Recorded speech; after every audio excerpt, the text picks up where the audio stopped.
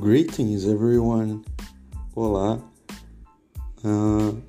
esse é o Francisco e vamos agora falar nesse episódio da arte de contar histórias.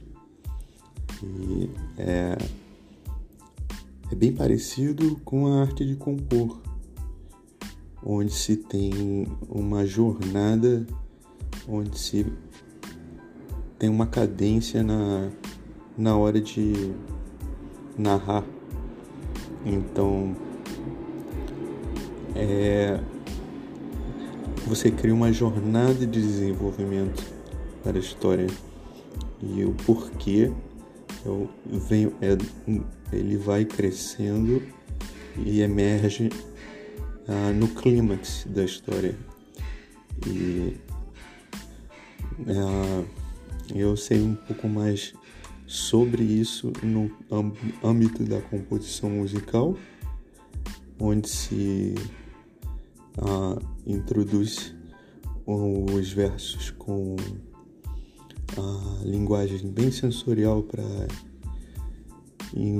convidar os ouvintes a fazer parte da música, da letra, e depois um pouco também de detalhe interno para dar um pouco de leveza nos versos. E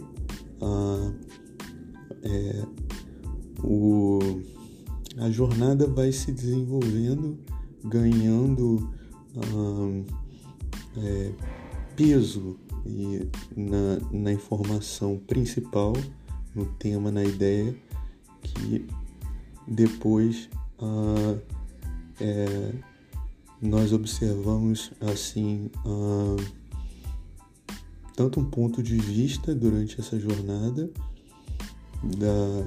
da história, por exemplo, passado, presente e futuro, quanto talvez quando eu era antes de te conhecer, quando eu te conheci, depois de te conhecer, enfim, depende da história, do jeito que se quer contar.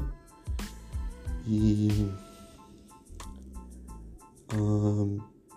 no âmbito da música, cada elemento, por exemplo, na ponte, o pré-refrão, você tem um pouco de elementos para facilitar a sensação de instabilidade. Quero ouvir mais movimento para poder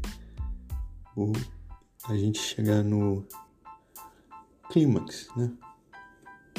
E é isso. Um pouco de composição e contos sobre histórias e narrativas. Abraço.